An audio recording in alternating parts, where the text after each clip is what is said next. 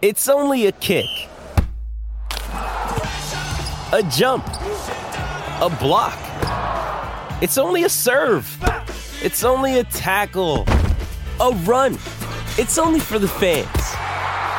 After all, it's only pressure. You got this. Adidas.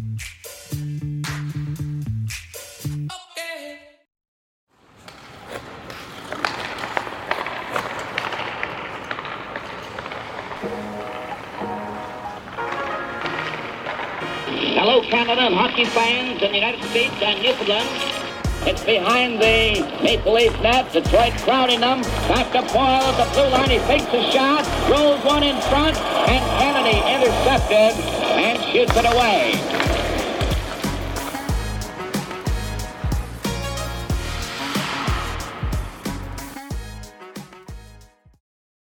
Greetings and welcome to the first episode of Season 2 of Pucks and Cups. If you like, you can support the podcast for as little as $3 a month. Just go to patreon.com/CanadaEHX. You can also donate to the podcast by going to CanadaEHX.com and clicking Donate. If you donate or become a patron, I'll thank you on the air and throughout my social media. Don't forget, I have two other podcasts out there. From John to Justin, which releases every single Friday and looks at the political history of Canada, and Canadian History X, which releases every Wednesday and Saturday and looks at small-town histories as well as a general history of the country. If you like, you can email me at craig@canadaehx.com. You can find me on Twitter. My handle is Craig Baird, CraigBaird, and I'm on Instagram and TikTok at BairdHo37. You can also find me on YouTube by searching Canadian History X, that's EHX, where I release weekly videos about Canadian history. You know you're good when you're given the name of one of the greatest athletes of the time. Such was the case for Cecil Henry Dye, better known as Babe Dye. And while his playing career ended 90 years ago, he remains one of the greatest players the NHL ever saw. So let's explore his life and career. Born on May 13, 1908 in Hamilton to John and Esther Dye, Dye only lived briefly in the community before his mother moved the family to Toronto in 1909 following the death of his father. Today we often think of hockey dads building hockey rinks in the backyard for their children, but for Dye it was his mother who built the outdoor rink for her son. She was also the one who encouraged him to practice with skating and shooting drills. Dye would say later of his mother, quote, "She could throw a baseball harder than I can," end quote. He would add, quote, "My mother knew more about hockey than I ever did, and she would throw a baseball right out of the park," end quote. An old legend said that Dye, who had a pompadour, had scored 12 goals without ever crossing center ice while playing as a child. In 1916, Dye would begin to play for the Toronto Era League, beginning his junior career. He would spend 3 seasons in juniors, putting up immense numbers, including scoring 31 goals in only 8 games in 1916-17. In May of 1918, Dye would enlist with the 69th Battery of the Canadian Field Artillery, but he never made it overseas to fight in the trenches during the First World War. He would play for the Battery's baseball team at Camp Petawawa, which won the title of Artillery Champions of Canada. In 1918-19, Dye would begin to play for the Toronto St. Patricks, the forerunners of today's Toronto Maple Leafs. 1 year later, he joined the team when it made its debut in the NHL, also the debut for Dye. Dye would immediately make a huge impact on the team. The Montreal Gazette would write on December 29, 1919, after a game against Quebec, quote, "Babe Dye never played better in his career," end quote. After the 1918-1919 season was done, Dye began to look at where he was going to play again. It was reported in November of 1919 that Dye was looking at playing for the Calgary Wanderers.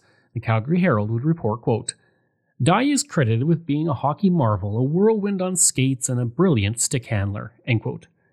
In the end, Dye would not go to Calgary and would stay with Toronto, which was good news for his career and legend. With the St. Patricks, he would win the Stanley Cup in 1922, scoring 9 goals in just 5 games in the final, a record that stands to this day for the current playoff format. The Saskatoon Daily Star would state of the win, quote, "There were moments when brilliant plays brought the crowd to its feet, cheering wildly, and Babe Dye was in the limelight most of the time. The baseball hockey star was never better," end quote.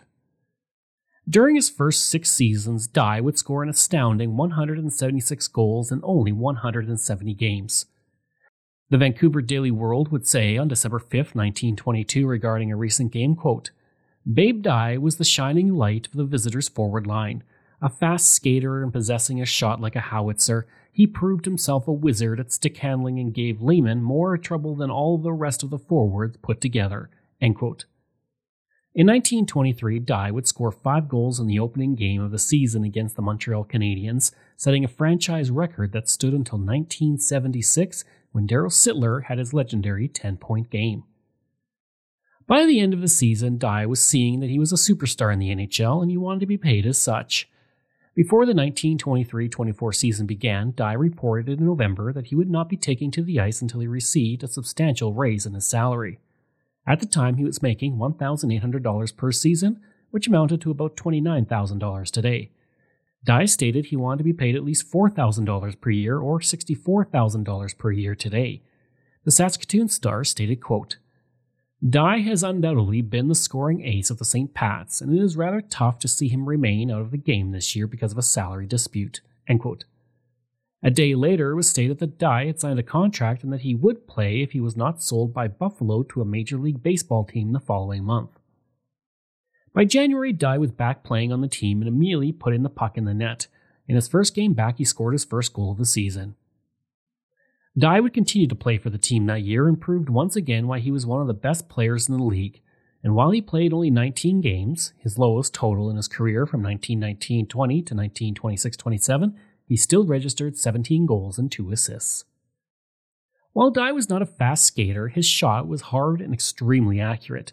Weighing only 150 pounds, Dye was very strong, and his stick was made of solid hickory at a time when most sticks were made of maple, ash, or yellow birch. This gave him the strongest and most flexible kind of stick. It was said that his shot was able to snap a 2-inch thick plank of wood. Jack Adams would say that he once saw a shot by Dye go clean through the backrest of an arena seat after it went through the thick wire mesh that protected the crowd in Toronto. Defensemen who attempted to stop his shot with their stick were said to suddenly find their sticks had shattered in two. As a skilled stick handler, his wrist shot was incredibly precise. This was shown in the third season with Toronto when he scored 12 of his 31 goals from behind the red line, and his goals were often so quick that neither the referee, linesman, or goalie had ever seen the puck go into the net. Sprague Cleghorn, someone I covered in Season 1, said that Dye had the best shot he had ever seen. Hooley Smith would say of Dye, quote, "I can't recall a player in my time or since who could control a shot like Babe. He could thread a needle with the puck and it came up like a bomb." End quote. King Clancy would speak of Dye saying, quote, "Babe Dye certainly had the best shot in hockey. He didn't have to skate fast, he didn't have to. All he had to do was get that puck and shoot." End quote. Hap Day would say, quote, "While he wasn't a particularly good skater, he was always in position to take a pass. As far as accuracy is concerned, I haven't seen a player in recent years to match Dye." End quote. In 1922, in the Stanley Cup Final against the Vancouver Millionaires, Reg Noble won the faceoff and passed the puck to Dye, who shot it at the net. Hugh Lehman, the goalie, stood still, not realizing the puck had gone in the net, and it took several seconds before anyone discovered that the puck was already in the net. At the same time he was playing in the NHL, Dye was also playing in the Canadian Football League for the Toronto Argonauts as a halfback. He also played professional baseball in the International League with the Baltimore Orioles. It was in baseball that he earned the nickname of Babe, which was very high praise considering it came from Babe Ruth. Dye was good enough as a baseball player that he was offered $25,000 by Connie Mack to join the Philadelphia Athletics in the major leagues, but he chose to stay with hockey instead. The Sporting News would state in August 1924, quote, "Dye is surely a nifty baseball player, a good hitter, reliable outfielder, and speedy on the base paths." End quote. Shag Shaughnessy would say of Dye, quote, "I remember one summer when Babe was playing in the outfield for Brantford in the old Canadian Baseball League. He had lost most of his teeth in hockey the previous winter and was breaking in a new set of choppers.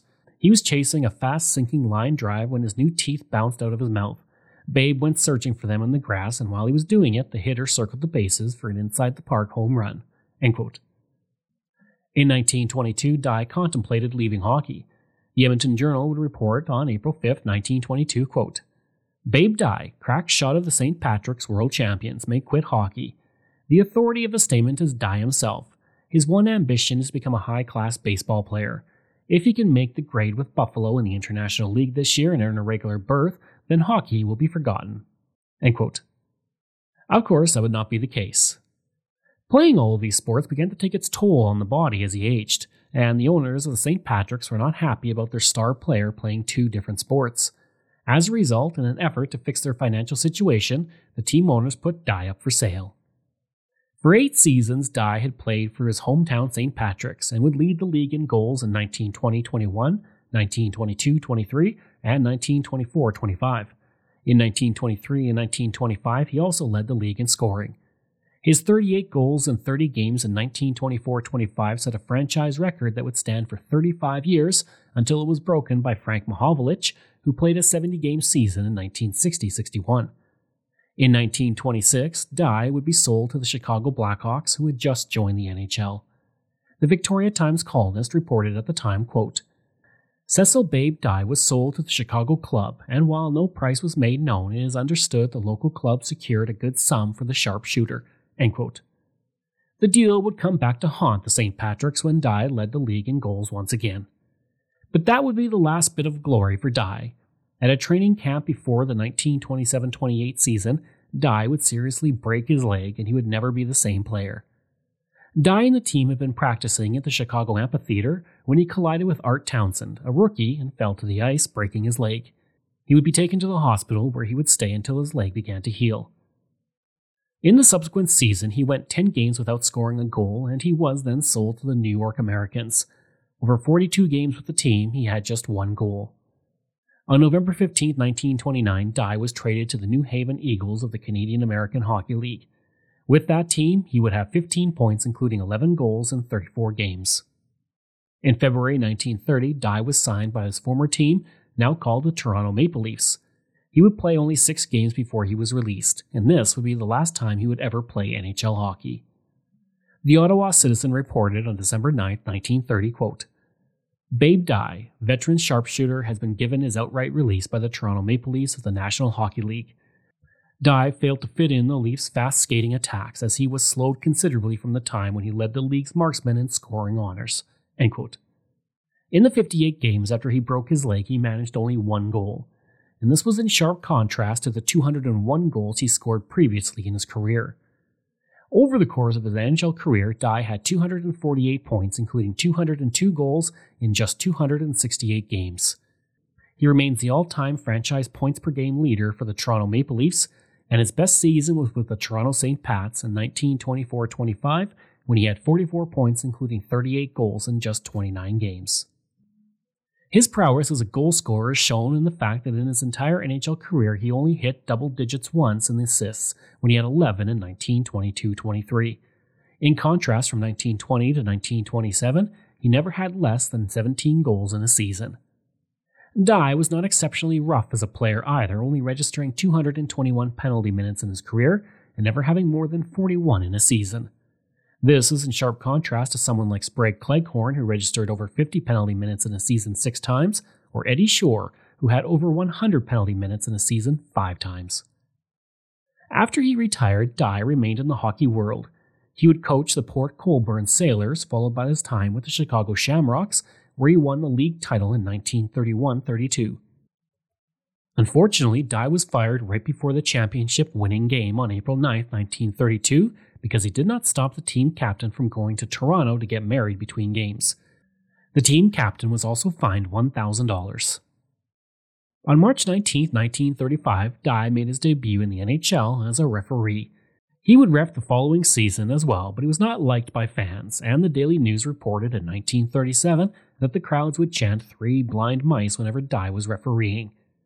After his 1938-39 NHL season, Dye was no longer a referee in the NHL, but he would continue to work as one in the minor leagues until 1943.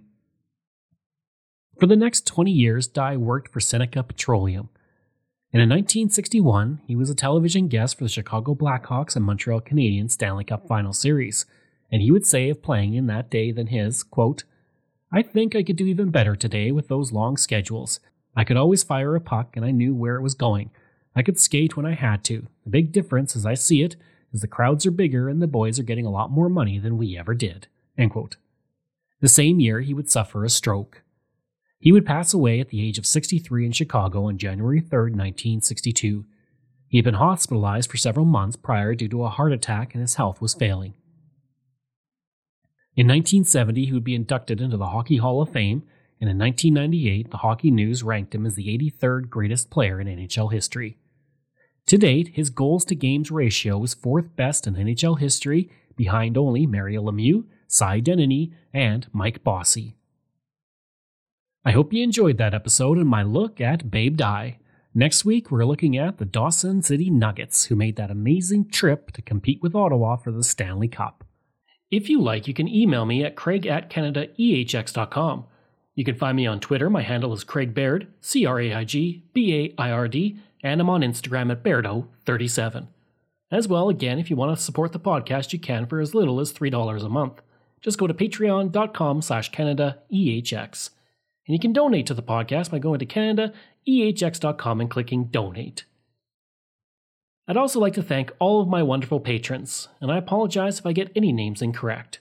Vobs, Robert Page, Richard D., Colin Johnson, Katie Caldwell, Jeff Hershey, Kyle Murray, Steve Pakin, Matthew Gartho, Lionel Romaine, Dr. Bob Turner, an anonymous patron that I truly do appreciate, Randy Hayden, Doug Campbell, Reg W., Deborah Carlson, Francis Helbling, Nick Zinri, Shannon Marshall, Clinton Martinez, Dimitri Chauve, Aaron O'Hara Myers, Robert Dunseith, Todd Casey, Catherine Rawa, Luke S., JP Bear, Jason Hall, Phil Maynard, and Iris Gray.